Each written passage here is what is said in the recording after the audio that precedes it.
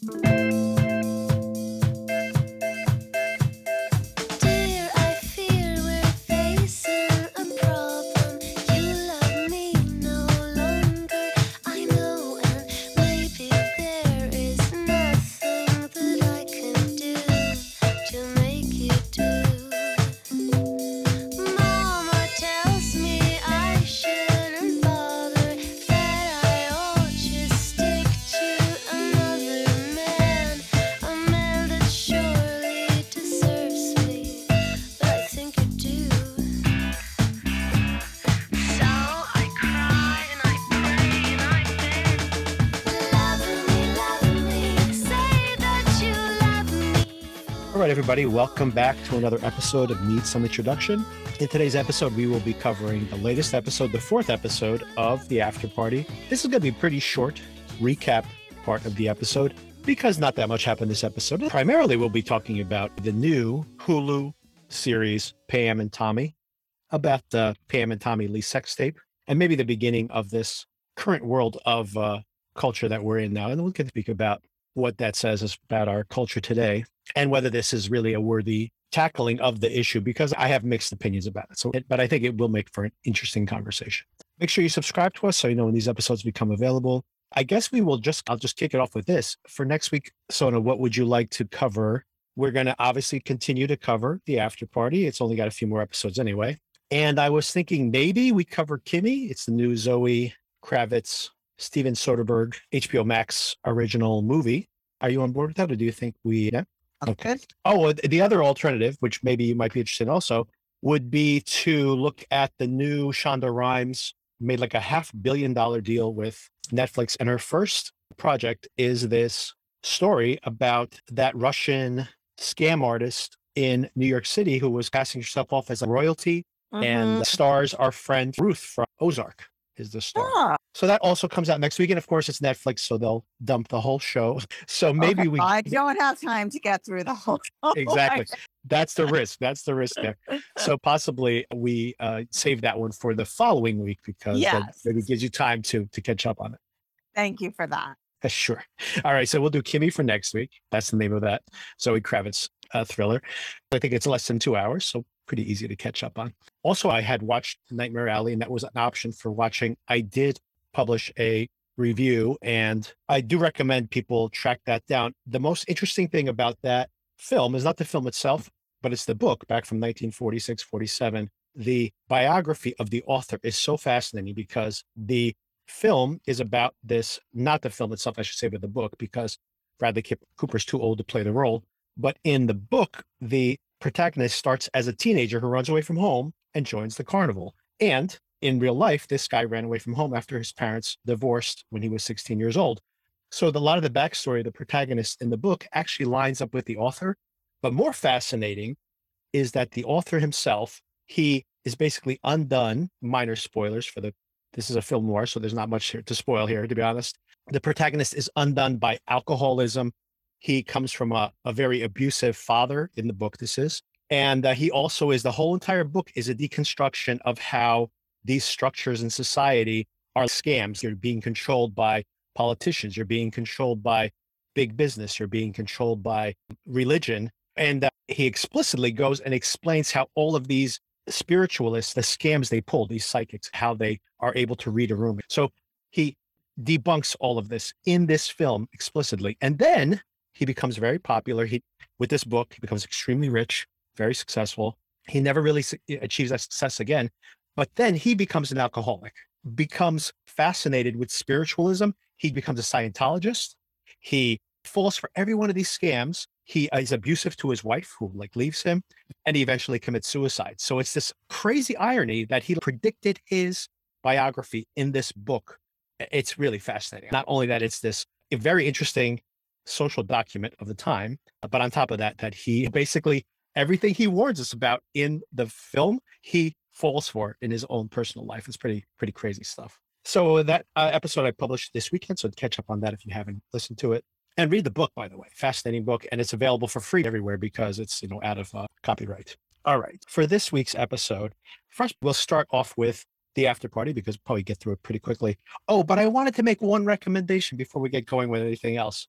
Another possible option for this week was a show that had come on Netflix, another comedy murder mystery called Murderville. Did you hear about this, Sona? I did. Yes. Just really briefly.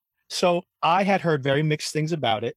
So what I did was I simply sampled the first few minutes of each episode. And if I was into it right away, I watched it. And what I would say to you, I'm not going to give a full recommendation here because I didn't watch the whole show. I think there's only 6 episodes and they're short. So probably easy to get through if you want, if this sounds interesting to you. But what it is, it's a host, Will Arnett, or I should say there's a scripted show, a murder mystery. Will Arnett stars in it. And then they have a guest come on and they have no script and they have to try to solve the murder mystery. And it's all improvised. So their scripting of the guests is all improvised, although the rest of them are scripted pretty much. If you like seeing improvisation, watch this show, I would say. And beyond that, it's the fact that the murder mystery, I would say, is solvable and they solve it at the end. But when I say it's solvable, this is like a dinner party murder mystery where the killer's right-handed. So which one of the suspects shows you that they're right or left-handed. So very basic solving if you wanted to track it down. But what I wanted to recommend is definitely, if this sounds even mildly interesting to you, check out the Conan O'Brien episode, which is the very first one. It is so hysterically funny. I laughed so hard watching this thing. And I pretty much skipped all the other ones because I didn't get into them. Oh, and I would say also the Camille Nanjiani. It's the only 2 episodes that I watched, and they were both hysterically fun, really funny. So I would recommend it. I was actually going to play an excerpt, just like one little scene that goes really wrong, obviously improvised and it goes badly, and with Conan O'Brien, and it just made me laugh so hard. Track it down. If you like seeing comedians flounder through an improv scene, they're very, very entertaining stuff. So check that out. That's interesting. Okay, so in the after party, what did you think of this episode in general, Sona? Okay. I enjoyed the episode. We talked about how, unbeknownst to me, you told me that each episode is shot in a different genre, with one being a rom-com, one being an action movie, one being a musical. And this week was thriller, suspense, horror kind of thing. And that part, for whatever reason, didn't really work for me. I don't know. I feel like they just didn't go all in on it enough. Like it was there. I understood what they were trying to do, but it just wasn't really selling me. And that aside, though, I do like this concept that we talked about of the different perspectives on the same events and the idea that everyone is the main character in their own life. So when you are telling the story, you are the center of the story, and everything that happens relates to you somehow, even if it's not about you at all. And I thought this was a really good execution of that idea, at least. What do you think? Yeah, I feel the same way. First of all, I thought it was interesting purely as is whether it's successful or not at being, this genre exercise. I do give him credit for even the framing of this episode at the very beginning where Jasper says, "Oh, I saw somebody up in this other room," and it turns out to be just like that cutout. Yes.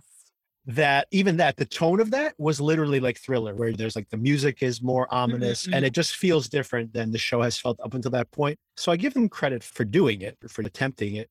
But like you said, I don't think it works that well because they still have to have these comedic moments. Right. And there's no real threat at any point, which I think is a problem with a thriller, where even it turns out like someone's stalking her throughout the episode and it's just somebody trying to get her keys back. Well, there is a funny payoff there that she's like, "Why don't you just say, hey, I have your keys?" There is, though, the text that she's getting, but yeah. Yes, true. That's a good point, though. The texts are definitely more threatening than this person. But yeah, I agree that for this one, I think it's the least successful, not necessarily because they did a terrible job of, pulling off a thriller. It's a lot of lighting, a lot of jump scares, and a lot of just music, which is trying to sell this as a thriller. And it's fine, but I thought it was the least successful of these so far. Yeah. That being said, I did find a few parts that I noted that I found very funny. And I should just put this out there that the one big thing we discover here is that Brett and Chelsea were having the affair. So Brett's affair that broke up his marriage was actually with Chelsea. Yes. So that's really the only pressing thing that kind of thickens the plot here. But I did think that, first of all, when they have their private conversation where he like grabs her and puts her into the photo booth and they're arguing and then posing for that was very cute. Yeah. That was very good. I like that one. And the other thing that I laughed out loud, because this has happened to me so many times, was when Anik has snuck into the actual interview room and he's saying, "Oh my God, Brett's affair was with Chelsea." And Jasper is responding with all the gifts. And it's just like we probably had that experience where you're on a conversation thread at work or something, and Yeah. everybody's responding with gifs and Yeah. emojis, and your phone is like Yeah. buzzing and buzzing. And that was funny. The only other one that I thought was very funny was also when the Jennifers are making fun of Chelsea and she's overhearing them. And at one point they say, "And what's wrong with her hair?" It's like she's been in a tornado or something. And she interjects, hair. "It's Jewish hair. It's just the texture of my hair." And they're all like, "Oh no, we love Jewish people." As someone with her own hair issues, I can with that. I actually was on a Zoom this week where the person on the other side said, "Your hair is quite voluminous today." And I said, "You can take the hair out of jersey, but you can't take the jersey out of the hair." And that was the critique, was the volume of the hair. So Yes. And just the general curl, frizz, unkempt, uncontrollable. I relate. I get it. So yes, that was a good one. my hair, I keep my hair short now, but my hair will get curly in the humidity. When it's cold now, my hair's nice and flat. But when it gets warmer out, my hair gets some. So I assume it's even more pronounced for you. Yeah, I've decided at this stage of life to just embrace it. Decades trying to battle it into submission and with varying success, depending on the temperature, the season, the weather, the relative humidity, the dew point, all of that. You have to check your weather app every day to prepare your hair. Do you remember when I visited you in Portugal? I texted you beforehand and I said, "You're near the water. Is it humid or is it not? I need to know." So I have to figure out what to pack in order to get my hair under control. So yes, it does require a lot of advanced planning. What was your experience of that, by the way? It is very dry down there, the was air not- itself, but you are so Yeah. close to the ocean. So I don't know. I don't remember what your experience of your hair No. was. You told me it was not humid and you were correct. It was not. My hair stayed beautifully straight that whole time. There you go. It is very arid in the south of Portugal, by the way, for anybody out there. But there was the ocean water could be a complicating factor. So I didn't know how that all worked out. Yeah. New Jersey, a mile of the water, the humidity like intense. So True. Good yeah. point. Good point. and the wind as well to just increase the volume even further. All right. So I think that's all I really wanted to touch on here. Oh, I do want to also mention that probably next week might be a more complex, but maybe a more entertaining episode as well. I think I told you last week that the next episode is going to be, it's called High School. Whereas all these other episodes have had the character's name, like the most recent episode is called Right. Chelsea, for example. And Apple Plus is only dropping the description of the episodes one episode ahead. So the next one's called High School. It takes place in high school. The images on the promo include the actors themselves playing themselves as 18 years old, which is very funny. They actually do look very young, surprisingly, in these pictures. But the funniest part about it is I assumed this story was being told in flashback and had no narrator, basically. But of course, apropos to the episode itself, this story is actually being told by Walt. Okay. But of Mhm. course, he does not get an episode with his name on it because no one remembers his name anyway. So it's just called High School.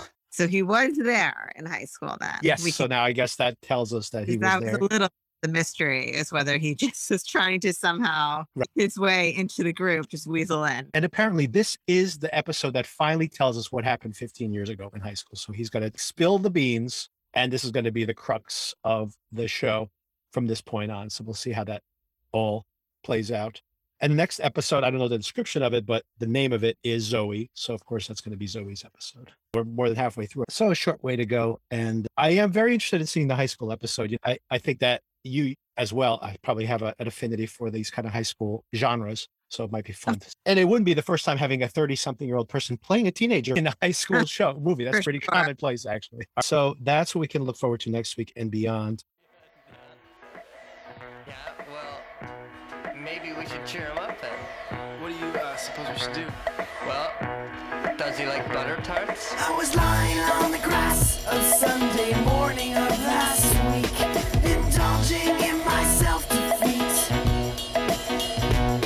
My mind was thugged, all laced and bugged, all twisted, wrong and beat. Uncomfortable, 3 feet deep. Now the fuzzy stare from not being there on a confusing morning week. Impair my tribal lunar speak. And of course you can't become if you only say what what you would have done. So I missed a million miles of fun. I know it's up for me, If you steal my sunshine, making sure I'm not in too deep. if you steal my sunshine. I think most of what we're going to talk about here is the Pam and Tommy series, which I have my issues with, but I did find interesting. I can't wait to hear what you have to say about this also. So first of all, a little backstory on this. It is produced by Seth Rogen and his production partner, who have a bunch of things. He's become quite a producer. He has The Boys on Amazon Prime, which is hugely popular, and a new season of that is coming in June. I might be covering it here. And some other shows they've been doing as well for Amazon Prime. Mostly, I think this is the first thing they produced for Who. It's getting a lot of buzz, so I don't know what the numbers are yet, but I'm sure it had a lot of viewership this week. It is also, I've mentioned this before, this is all part of this kind of 90s throwback that's been happening. And this goes all the way back to things we've covered here. I didn't even remember this one, Sona, but you had recommended at one point Cruel Summer, which is also a 90s throwback show. So yet again. And of course, we had the Scream revival and so many things, Yellow Jackets, right? So the 90s thing is taking off now. And here's yet again another throwing a bone to our generation, basically, and our nostalgia. So this is nostalgia for the 90s now, which is the new thing. So that's key. Another thing that I think intersects with other things we talked about is, of course, we never went back to this, but we had talked I think maybe in our very first conversation in this podcast, we talked about the whole Britney Spears conspiracy. And in the time, she's been freed from her conservatorship. So that's, pretty interesting. That's happened just in the past 9-10 months that we've been doing this podcast. And she's had her tainted image reclaimed. And here's an opportunity to do it here with Pam as well by reframing these events. I don't know how successful they are at it, but we can talk about that. And lastly is that the talent behind this camera. So Craig Gillespie is the director of this show, or directed most of these episodes, and one of the producers. And he also made I, Tonya, which is another shamed woman from the 90s who was reclaimed in that movie to some extent. But that's a little background on it. What did you think about this in general? Listen, the 90s nostalgia thing, I love it. I am here for it. But there are certain things that I was not super on top of or into in the 90s. And this whole Pam, Tommy sex tape thing falls into that category. Certainly, I know who these people are. I, though, was not a Motley Crue fan, and I have never seen an episode of Baywatch in my life, and I haven't seen the sex tape. So I guess I'm maybe not the intended audience now that I'm saying all this out loud. But it did hold my interest as a story. And I think certainly in retrospect, we have seen the power of the sex tape in creating the current empire and the different types of spin you can put on something like this. As time passes, the idea of it, the scandal of it has really, and the stigma of it has really changed. But this, at least to my recollection, is maybe the first big celebrity sex tape scandal, I think. So it's interesting to see. I think right before we talked, I was trying to Google a little bit just to see what it was based on. How accurate is it really? Not so much about the sex tape part, but their relationship. And because I feel like this show is doing a lot of work to slot these two main characters into like good girl, bad boy. And I just don't know how much of that is accurate or not. I don't have positive or negative impressions of either of them that I'm looking for something to reinforce. Like it's pretty much a blank slate to me. I'm as feminist as they come. I am 1,000% for female empowerment. I have no problem with Pamela Anderson. I think the slut shaming or whatever is ridiculous and unnecessary.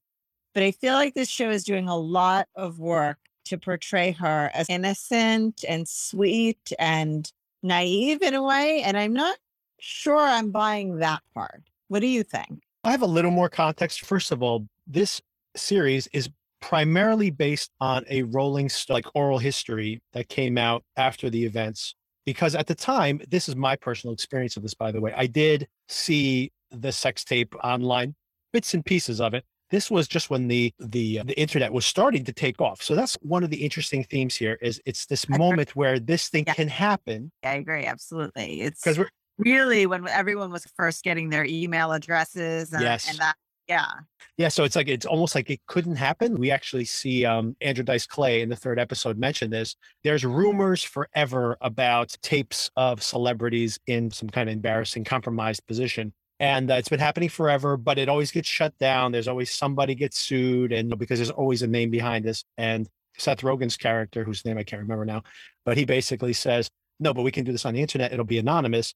And what's fascinating is that they get away with it in a way by leaking this thing onto the internet simply by just having an anonymous website and putting the content out there, although there's always some way to trace this stuff back, but they got away with it for the most part. So that's one part that's interesting. And now, of course, we live in a world which, like you mentioned earlier, which is fascinating, that we've gotten to a point where stuff leaks on the internet anonymously all the time.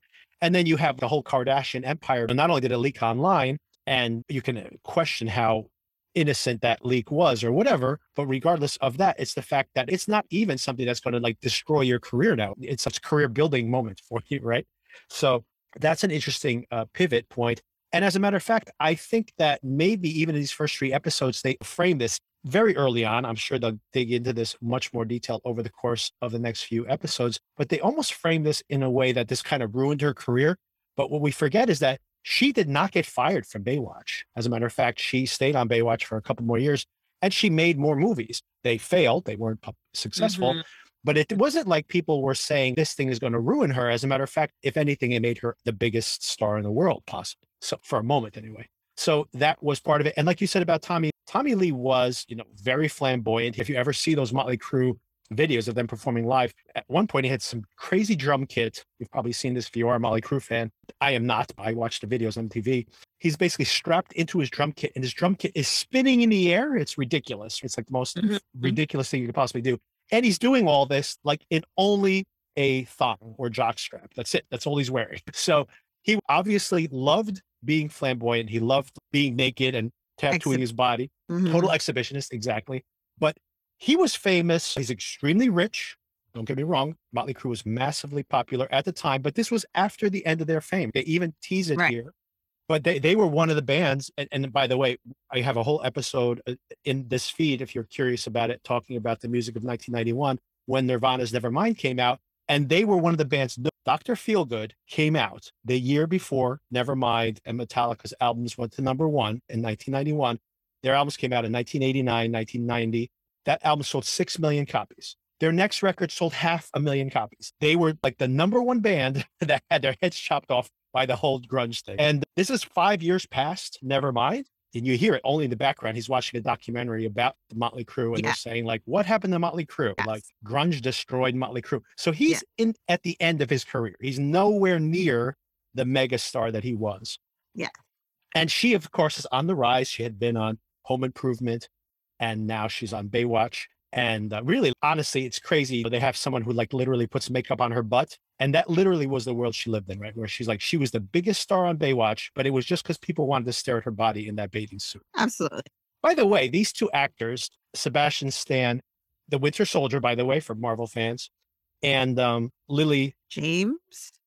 Yes. Lily James, who like from Downton Abbey, by the way. So quite a change of her image and like completely unrecognizable here. Obviously she has makeup on and she has prosthetic chest as well, but they are like very naked in this show, although they're both wearing prosthetics. I was a little bit surprised at it. Yes. There's a lot of new. And he has a prosthetic on and she has prosthetic chest, obviously, but still they have to be pretty naked around each other all the time. And it's pretty bold, their performance, and very convincing, by the way, like both of them. I think that they humanize these very potentially unlikable characters. So I give them credit for their very brave performances. I think more what I have an issue with is how successful this is in addressing all of this, right? Like it's obviously not as funny as this all sounds. They have a 9 Inch Nails soundtrack playing like Trent Reznor does. Not only do they play Closer, which obviously is a throwback to the 90s, but the actual music from scene to scene is Trent Reznor's music, current music.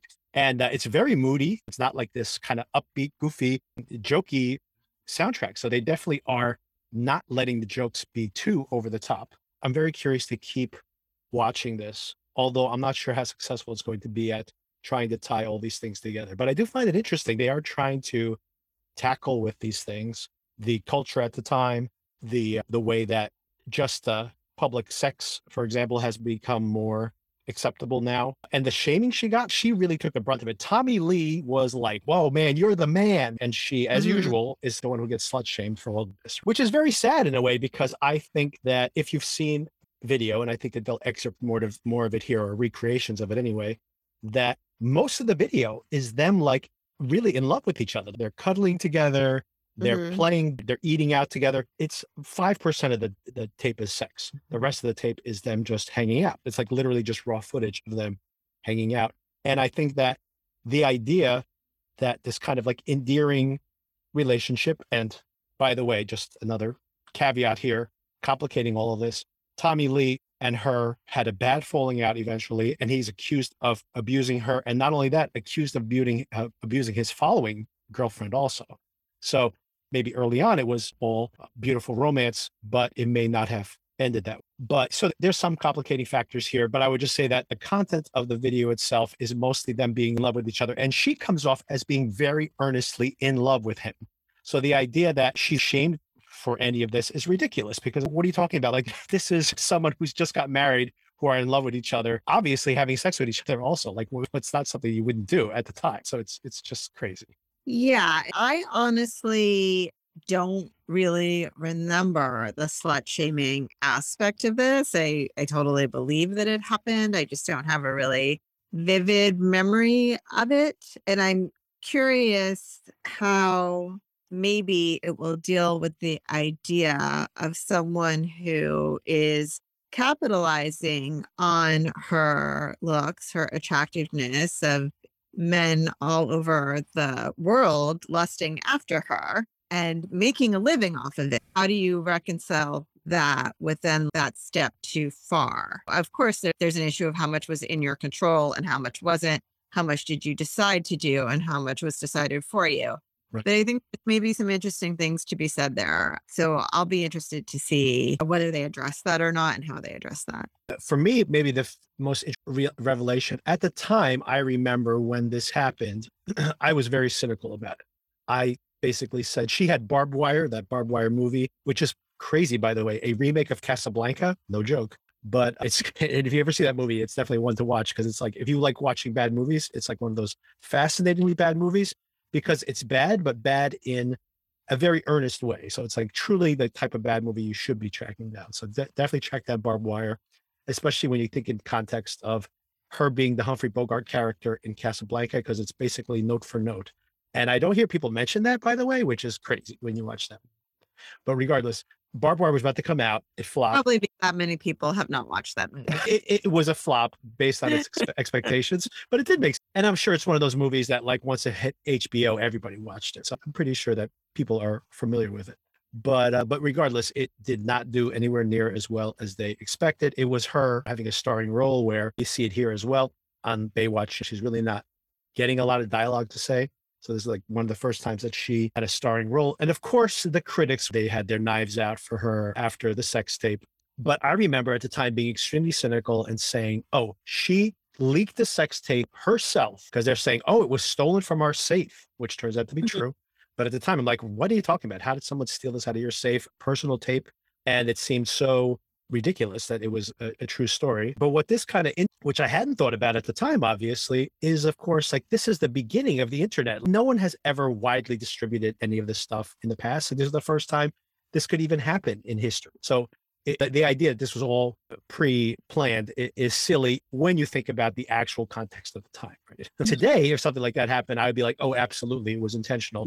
But back then, it's just like, maybe sending physical tapes of VHS copies of this through the mail is going to make this thing go viral. This is pre-viral. Like, how is that even possible? Like, and if 10,000 people are watching this at home on their VCRs, how rich is she going to get off of that? But I find the tone of this show very weird, right? Like, when you see that Seth Rogen tries to sneak in with a white carpet wrapped around him to pretend to be the dog, which actually happened, by the way. This is the actual facts of the case. That could be made for very broad slapstick, and the show is not playing it that broadly, which I find weird. The jokes should hit harder, I think, on this show, unless they're trying to take this into a more earnest direction. But I don't know. Like, I feel that, once again, very intrigued.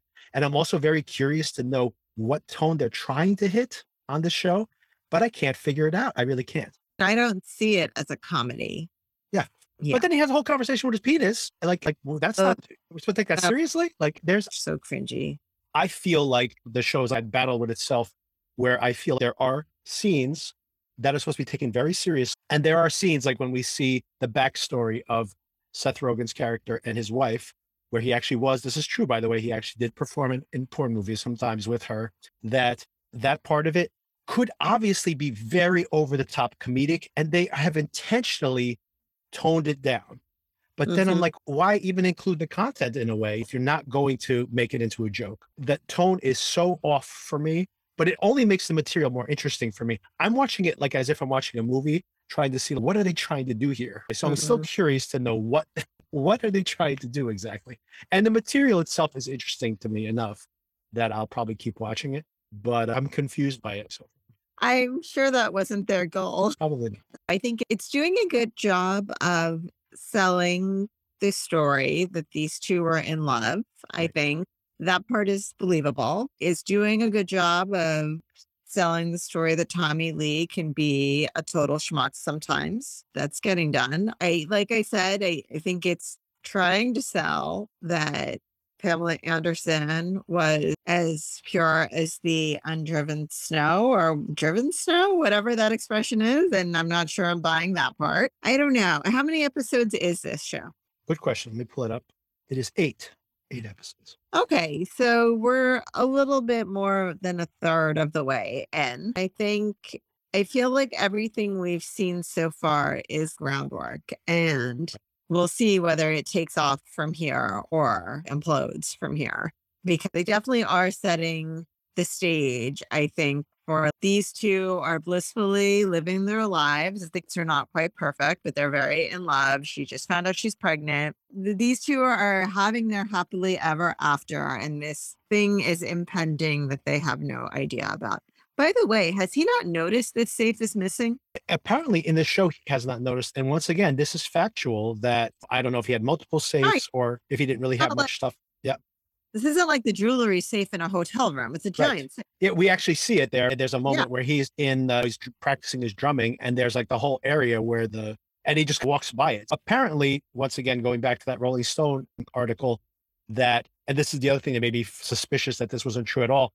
It took months and months for this thing to go mainstream, for everybody to realize it was out there, because people were saying, like, we have pictures of Pamela Anderson naked. There were websites like this all the time. That was just like background noise. But then all of a sudden, maybe months after this, and we're just at the tip of the iceberg here in the story, that he's going to start shipping these things out. And then, of course, people start copying them and putting them onto the internet. So someone even takes it one step beyond what he's thinking. He's like just thinking about distributing physical copies. People are going to start putting it on the internet or clips of it, because back then I was anyway downloading music on LimeWire, and it took like 2 hours to download a 2-minute song. So these clips were very short. Yeah. But anyway, this stuff starts leaking onto the internet. And at first they heard this and they're like, whatever. And then they started seeing the actual video, and they're like, oh my God, this is our video. And that's when he realizes that the safe is missing. And this is like months and months later. When you're worth tens of millions of dollars and you have a giant mansion, maybe you don't check your safe all the time. Who knows? It just is a piece of furniture. Like, hey, there's a giant hole in the wall where the safe used to be. It just seems like something you would notice, especially because, at least the way it's portrayed, his drum kit is in there. I don't know. That part is a little bit, whatever. I can suspend my disbelief. This is just an aside. This is part of the reason, honestly, this is part of the reason I didn't buy the story. I'm like, someone took a safe out of your house and you didn't notice for 6 months. How is that even possible? But and also, like, it's not like he cleans that house himself. Like, he has a staff. Like, somebody didn't notice. would Like, notice it. hey, just making sure you did have that safe moved, because it's not there anymore. Right. Like, wouldn't someone bring it up at some point?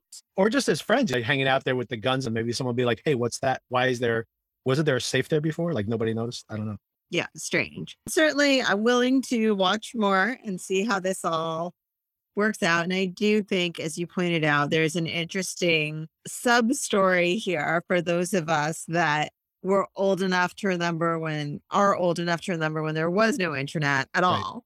Right. And how all of this developed into something that we now can't live without. Like you see him find the plumbing supply store right on Right. there, and it solves his problem. And I remember getting my first email address. I remember not understanding if the internet and the World Wide Web were two different things. Sometimes people said the internet and sometimes people said the World Wide Web. And Right. I couldn't figure out, like, oh, I guess I use the internet to get on the World Wide Web. Is that what's happening? But like it's fun to watch that develop, the whole dial-up modem, all of that is like a fun nostalgia for those of us that lived it, the whole AOL, you got mail kind of feeling.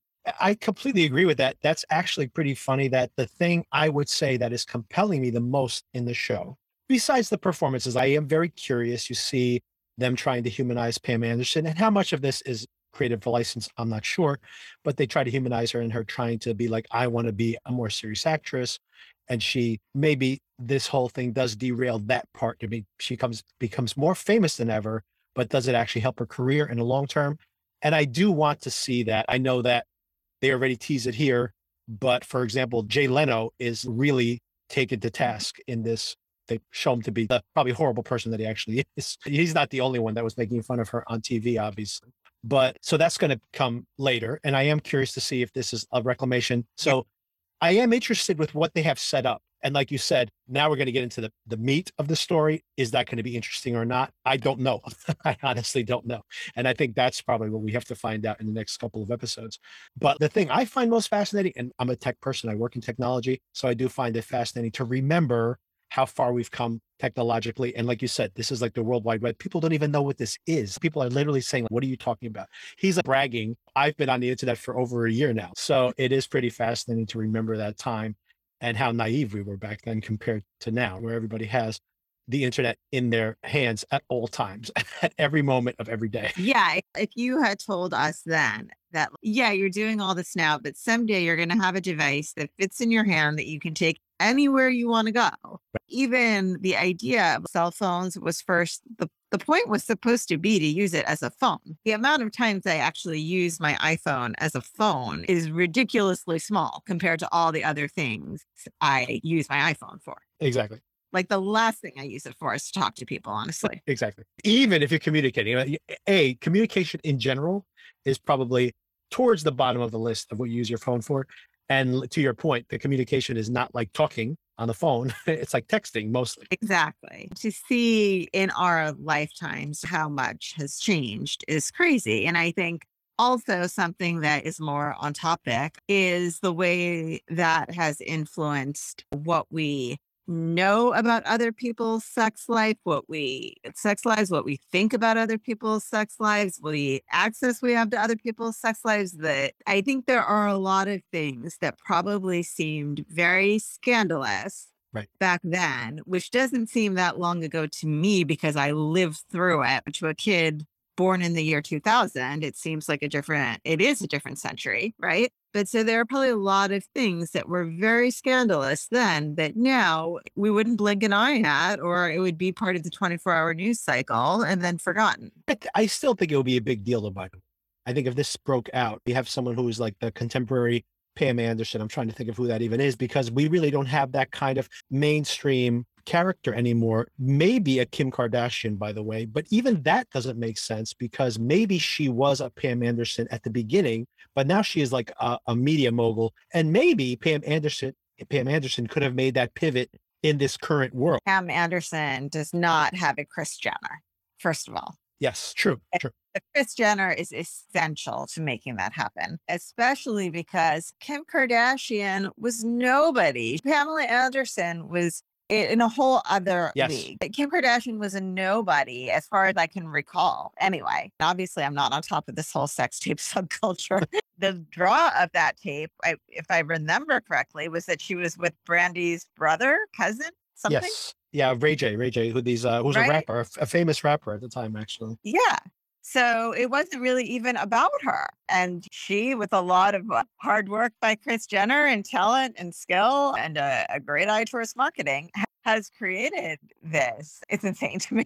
First of all, find it utterly fascinating that the Kardashians have multiple generations of the Kardashians now have billion-dollar empires based on this fundamental moment in time. If that video had not leaked, we would have been in a non-Kardashian world. That's how insane this whole thing is. So all that is utterly fascinating to me. She was O.J. Simpson's lawyer's daughter. So there was True. that. I think Yeah. she was completely a nobody in the Right. sex tape, just the girl in the sex tape, basically. But then what was the beginning of her kind of reclaiming her own power from that crazy moment in time, to the point where I think that videotape is mostly forgotten by people who, anybody who's younger than us or 10 years younger than us or more. It's become such a small part of her legacy. But to that point, I think that the OJ connection obviously was huge. That making that Yeah. connection to her dad was what kind of was the beginning of that pivot. And there's other ones, like you said, it's her mom, it's Ryan Seacrest, right? Who like meets them and he just knows them somehow, or had her on his talk show. And he just thinks about the dynamic of the family and goes, you guys should make a show. And he starts producing a TV show for them, like literally one of the very first shows he ever produced. So I think that it is all these connections that allow it to happen. But still, I think to your point, imagine that it is the same sex tape today, but Pam Anderson is the girl in the video. She doesn't have maybe the mentor at the time that Kim does, but she is so much more famous, right? It would be so much, right? That somebody, Ryan Seacrest or somebody else would, grab her by the hand and mentor her into something. So I think that the opportunity would be there now. That wasn't there 25 years ago. Yeah. That's 25 years ago, by the way. It's pretty nuts. As far as what it means for how old we are. Yeah. Right. Because it doesn't seem that far long ago. But here's the thing. I think even in the consciousness of pop culture, it doesn't feel that long. I think that a lot of people who are probably watching this show, who are in their they're millennials, that they probably remember stories about this thing, which doesn't seem like, that long ago. But we're old. It's what it comes down to. We are old. And you just had a birthday. Half a lifetime away. I know you're saying you think it would still be considered scandalous now. I don't know. People are so savvy now that it would be either purposeful or it would be an altered tape of some sort that somebody put out there. I think there's tons of places, right, that claim to have celebrity nude photos or sex tapes or whatever. And who knows what's real, what's doctored, I just think there's a more like blasé attitude towards all of this now, especially if it's just traditional, boring sex. Going back to the idea of what's driving my interest the most in this show is the technological side of it and remembering that shift. To your point, not only do you have deep fakes now, you actually have, for example, the iCloud hack that happened, 5 or 6 years ago, and you saw some very famous actresses, their private photos from their iCloud got leaked onto the internet. I think when it becomes so commonplace, it's not as shocking anymore. And the other thing, like you mentioned, is that we, with our phones in our hands, not to be too crude about it, but we basically have access to pornography at all times. Good time. I mean, so who is shocked by this anymore? Again, like this is not really my thing, but I assume you had to make some sort of effort back then to see porn. Exactly. Look it up on your phone, right? You had to go into the back room of a video store or go buy a magazine or whatever. So this is a real shift. I think as it became easier to access, our societal attitude towards it and how scandalous it is changed as well, because you didn't any longer have to sneak into the back room of the video store. And to that point, this is something that I don't think they've addressed in this show, but maybe they will eventually. It is this really fascinating thing that no one really talks about, but that it is people who are on the vanguard of any technology, it's almost always sex related. So for example, the VHS, what broke out the popularity of the VHS was pornography, because all of a sudden you could watch pornography like in the comfort of your own home. So not to say that everybody who had a VHS machine in their home, obviously we all did, right? That we all were there only watching pornography on it. But the point is that the people who were the first to buy it and get it installed in their home was people who wanted to watch pornography at home. And then that got to the 20% of the population, which then made it affordable for everybody else to jump on board. And the same thing happened with the internet. A lot of people who, when they looked at like analytics back in the day, they would say that a huge chunk of what people were watching the internet at the time, early on, was pornography. And I'm like, as if that's surprising. I think they had, when Pornhub got into trouble recently, they were saying at certain parts of the day, 20% of all the traffic on the internet is Pornhub or something like that. Like it's Pornhub and then Netflix. So obviously the internet is for pornography, basically. It's always been the case, and it's just going to continue to be the case. I'm sure VR has not broken out, although it's growing very quickly, but I'm sure VR there's going to be some whatever VR sex software or game or something that will break out VR in a huge way. And I'm sure it will take sex for the VR to go mainstream. Very interesting point.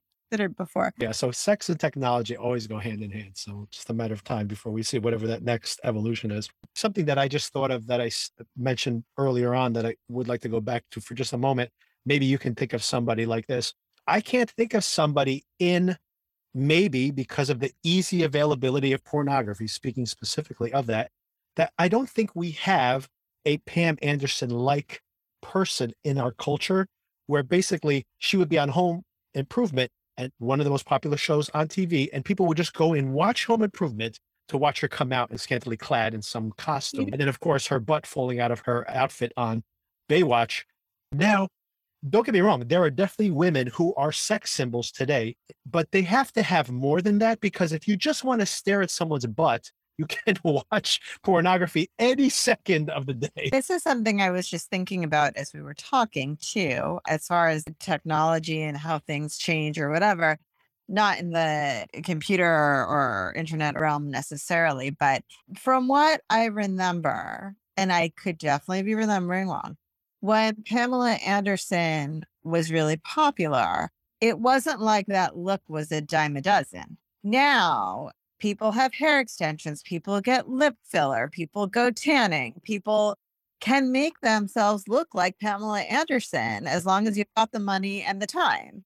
And I think that look becoming more accessible has made it less valuable, because you can go on TikTok, you can go on Instagram, you can find 1,000 girls who look exactly like that. Whereas I think at that time, I know she's the stereotypical blonde hair, big bust, blah, blah, blah, blah.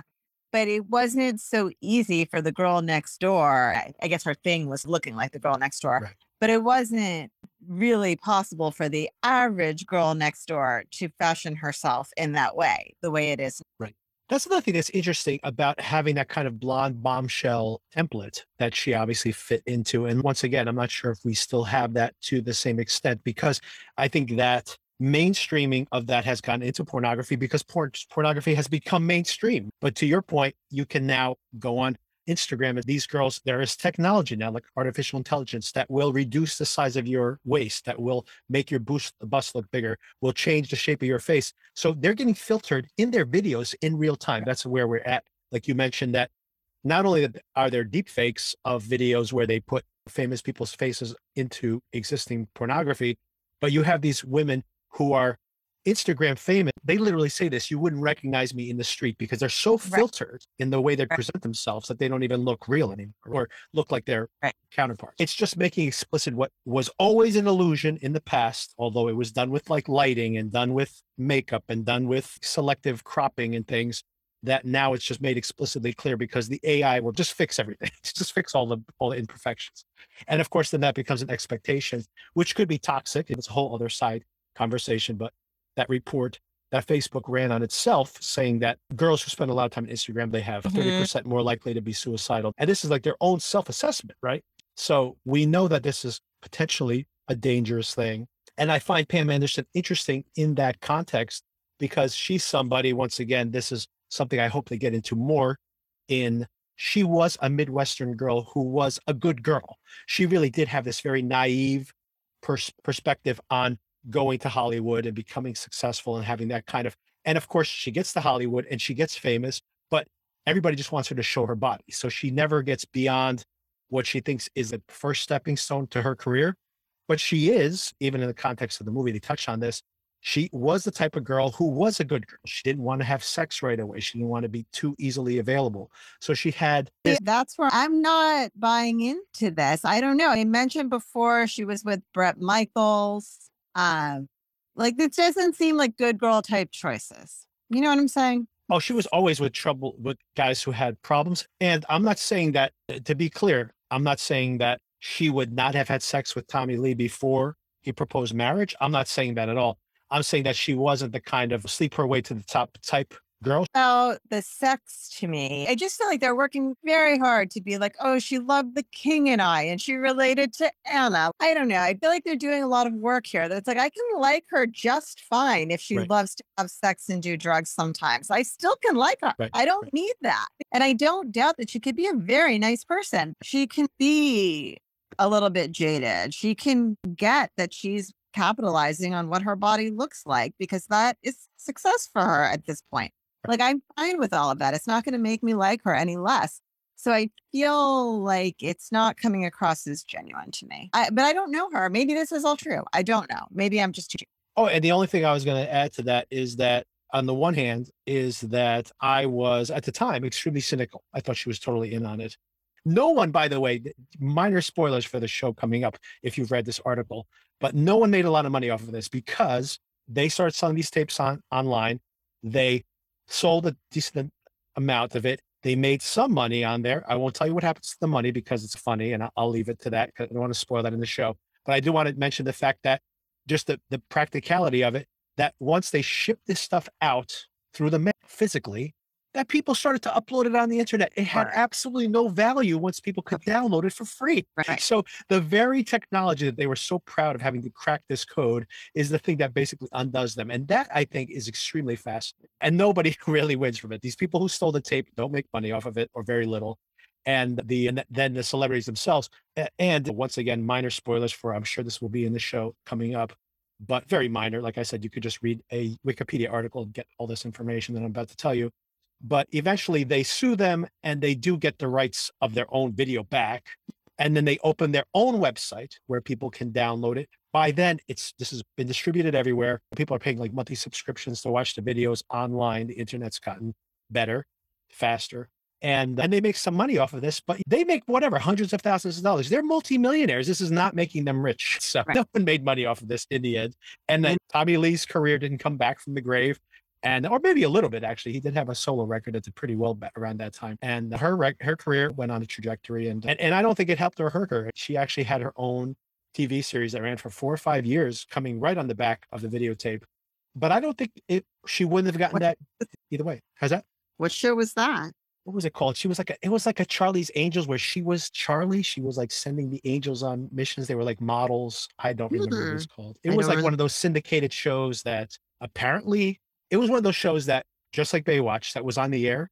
And it's like, this is the 100 million people watch Baywatch every single week. And you're like, really? Like, who was watching the show? But she had apparently a syndicated show, her own show, by the way. So maybe that is a show she wouldn't have gotten rid of the sex tape. Possibly, possibly. I'll look it up right now. While I look this up, are you planning on continuing to watch? Yeah, I probably will, especially now that I know I'm more than a third of the way through. I feel like it's all been built up to this point, so I got to see what actually happens. She was in Scary Movie 3, which made a lot of money. Okay. What else was she in? She was in Home Improvement till 97. VIP from 1998 to 2002, 88 episodes. Valerie Irons from VIP. Does sound vaguely familiar. I don't think I've ever seen an episode of it. I am pretty sure I've never seen an episode of it either, but I do remember the intro late at night or in one of those like syndicated slots where they're just like randomly, nothing's on TV except for, and you're like flipping through. And she had a lot of scantily clad women running around. Right. And this is back in the day when you could basically have a whole show just based on that because you couldn't watch porn on your own. So you had The to. whole USA network was based on that for a little while. This is a good point. Total side digression, but I remember a show that I did used to watch because it was titillating and also had a murder mystery in it, but it was called Silk Stockings. Did you ever watch this show? I've heard of that, but I never watched it. Was it a show or was it? It was I a don't know. show. Yeah. It was like a series. It was a series and they had female and male cop. And it's pretty funny. It's like Bones, but back then. But it Okay. also had basically like PG-13 sex in every single episode, or maybe more than PG-13. I think they had to run it at night. So I think it was like a little more, there was no nudity, obviously, but there was a lot of almost nudity, like USA Up All Night type nudity. Yeah. First Up All Night. Yeah. It was like another genre of movie that's disappeared, by the way. The sexy thriller, like Basic Instinct. that it was basically that, right? That was a very popular genre for a while. Yeah. Yeah. Very popular. The And late then it 80s. went, late 80s, early 90s. And it transitioned over to VHS basically in that time period. Yeah, early 90s was Basic Instinct, right? Yeah. Yeah, exactly. And I guess Fatal Attraction was maybe the first one I can remember. Oh, there's probably more than that. Actually, this probably goes earlier than that. But I remember Fatal Attraction was just such a massive success. That was a huge success. Yeah. And it's nominated for Best Picture and everything. It's pretty crazy. But anyway, so Silk Stockings, it was usually open with a sex scene of some kind that ended in murder. And then, of course, the detectives would have to come in and solve the murder by the end of the episode. A little throwback to the 90s. That's the what kind of used to pass for trash television. Entertainment. Yeah. Oh, yeah, I would say trash television. Oh, now that's just shifted over to reality TV, like TV now. all these dating shows, right? Like F-Boy Island, which are much cheaper to produce. It's much cheaper to produce. These people barely get paid anything. Speaking of things that used to be scandalous, I actually have never watched The Bachelor or The Bachelorette. Although there are certain times of the year that they seem to be on literally every single night. But from what I understand, The Bachelor, which is on at 8 o'clock on a major network, there's a portion with like a fantasy suite where the point is that the guy or girl is taking a series of potential love interests back to this suite and having sex with them. 8 o'clock on ABC. Could you have imagined when we were children? Not only have I not watched any of these shows, and this is such a big digression, but I have a real issue with these type of shows in that so many women watch these shows. It's still that programming of what you got to do is you're going to grow up, make yourself really pretty, and then some handsome guy or some rich guy is going to come and sweep you off your feet. And I'm like, really, this is still the world we live in? But I guess the only thing I can say in their defense is at least they're doing The Bachelorette as well. Right. But the whole thing, yes, feels like a crazy throwback to like these women are going to claw each other's eyes out in order to get guys good graces, which is part of the reason I refuse to watch it, is because just on principle, this is a terrible idea. But it just floors me, the things that, would never be on network TV when we were growing up, that now we're like, so sure, as part of picking their possible partner for the rest of their life, they're going to take this several different people back and have sex with them and see how that goes, which might be not that divorced from what happens in real life, but it's crazy to me that it's like being sanctioned in this way. And again, no slut shaming, whatever, but it just is interesting how times have changed. I think that The Bachelor, now I'm going to tie it into the Pam and Tommy Lee conversation. Pam and Tommy Lee. Oh, Pamela Anderson Lee for a while. So she maybe did go by Pammy Lee, actually. Yeah, maybe. The Pam and Tommy Lee series, to tie it back into there, I think that maybe that's what kind of feels so reductive to me about The Bachelor, for example, is that I think that Pam Anderson, whether they're going to flesh her out, her backstory, but I'm sure all the women who fit this mold at the time also could have profiles on them that make them much deeper. But what I'm mentioning is that there was a whole kind of system in Hollywood, obviously, where girls would get off this bus, they would sleep with the right producer, and they get a whole movie career out of it. This is like back in the 40s, the 30s, the 50s. But then even in the time of Pam and Tommy Lee, it was this basically a pipeline that went through the Playboy mansion where you made yourself look a certain way. You got into Playboy, and then from there, you got a TV show. But more importantly, you hung out at the Playboy mansion, and then you started dating some rock star or something. And then that's how you made your career, or not your career, but that's how you dated. This is how you slept your way to the middle, right? So the reason I mentioned that is because I think that is the same template that we're seeing in the back. That is the same idea. So to that point, I think that at least maybe this says something. It used to be that the whole goal was to like make yourself pretty and then find yourself like a rock star or someone rich to take care of you. And then with The Bachelor, it was still like these women competing for this guy, but at least there was a competition where it was about them to some extent. But now I think like The Bachelor, even that feels antiquated, and maybe I'm being optimistic in saying this, but I think it's just hanging around basically because it was one of the first.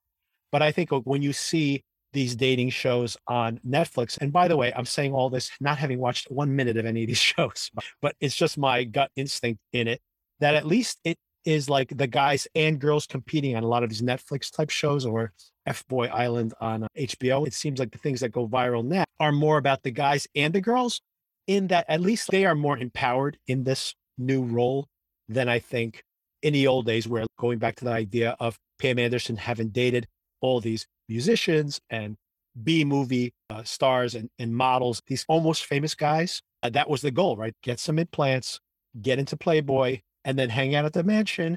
And if Hugh likes you and lets you hang around, eventually you'll meet a guy who will take care of you for the rest of your life, or at least for the next 10 years, which is very sickening when you think about that. But that's not unlike the way Hollywood worked for a very long time, right? I would say it probably still does. And look at Sure. this Harvey Weinstein stuff, that Yeah. obviously Harvey Weinstein is on a whole other level than typical musician. But I think there's a lot of that going on still. And I think, and probably one of the things I think that came out around the time of the Harvey Weinstein scandal, not just for women, for men as well, an equal opportunity casting couch at this point. Right. I have thoughts about Hollywood and the entertainment industry and what it rewards. And listen, I think it's not for the faint of heart. It's cutthroat, it's ruthless. And yeah, a lot of it is about what you're willing to do and what you're willing to put up with and how much it means to you to get where you want to be. And that's not necessarily sex. So much in life is connections, right? And not just in Hollywood.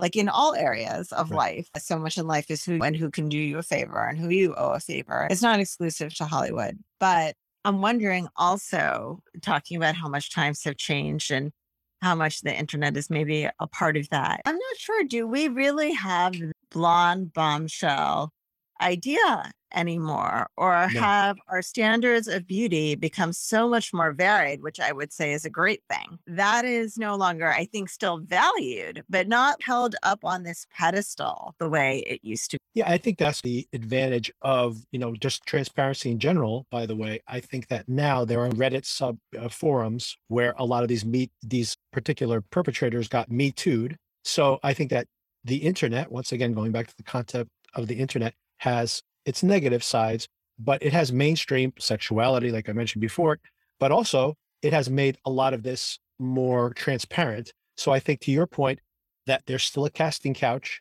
but now that you see so many women in power, and it's funny, it's that the fact that the movie industry has been broken up, the real power now is with like these streaming companies.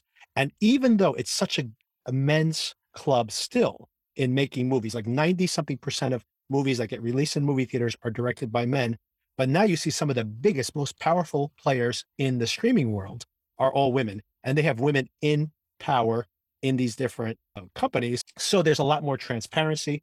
Women have a lot more creative control. The actresses have more control. Like, for example, Jennifer Aniston and Reese Witherspoon and so many other actresses, I can't just name them all, that have their own production companies. Technology, streaming has made so much more content. And now, because you can cater to an African-American audience, a Latino audience, an Asian American audience, your show can be something that is catered to a minority, which then can cross over. So those standards are not just like, we need one girl who represents the ideal look of an American woman who's going to appeal to everybody because this one woman is going to be on this one TV show. Now it's going to be hundreds of TV shows. So like you said, you have breakouts with all kind of different beauty standards, right? And there's not one homogenous view of what a pretty woman is. It's much more disparate now.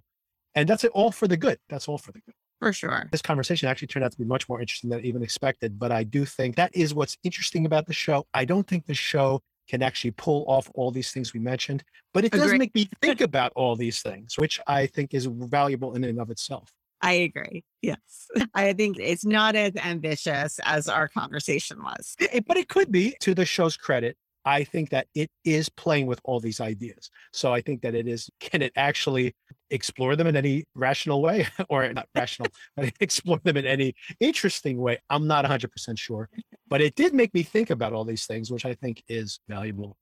All right. So that was actually a very interesting conversation, and maybe we'll touch base towards the end of the run. And we'll have a follow-up conversation right here in this feed. And we'll keep you all posted. Anybody out there listening to this now, we will be talking about, if you want to follow along, we'll be talking about the movie Kimmy, Steven Soderbergh directing, Zoe Kravitz starring, another film about technology. That will be on HBO Max this week. Watch so- if you want. What can I say? Yeah, just watch it. You know what? You can either watch it and listen to our conversation, or you can wait to see if it's worth watching. But we will either way. It'll be on this week on Thursday, I believe, is when it premieres. And we will be touching base again on the after this week as well. And that should be an entertaining episode. It's going to be a high school genre. And there's so many different versions of the high school genre. So we will wait and see if they can pull that off. That might be a little too ambitious for them also. If you are interested in music of the 90s, there's a whole podcast, 2 episodes where we discuss some of the music of the 90s. I know that a lot of people love the needle drops in the Pam and Tommy show. So we have more 90s music there if you want to check that out. And more 90s. We did a recap of the Yellow Jackets, which was one of our more popular episodes. And definitely track that down if you haven't listened to it already.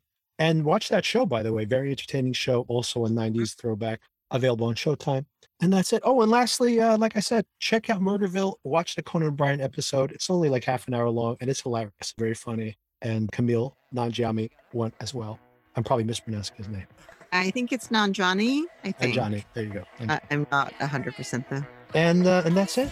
Thanks, Sona. Talk to you later. Park across the street. LATER that week. My sticky paws were in the making straws at a big fat slurpy treats.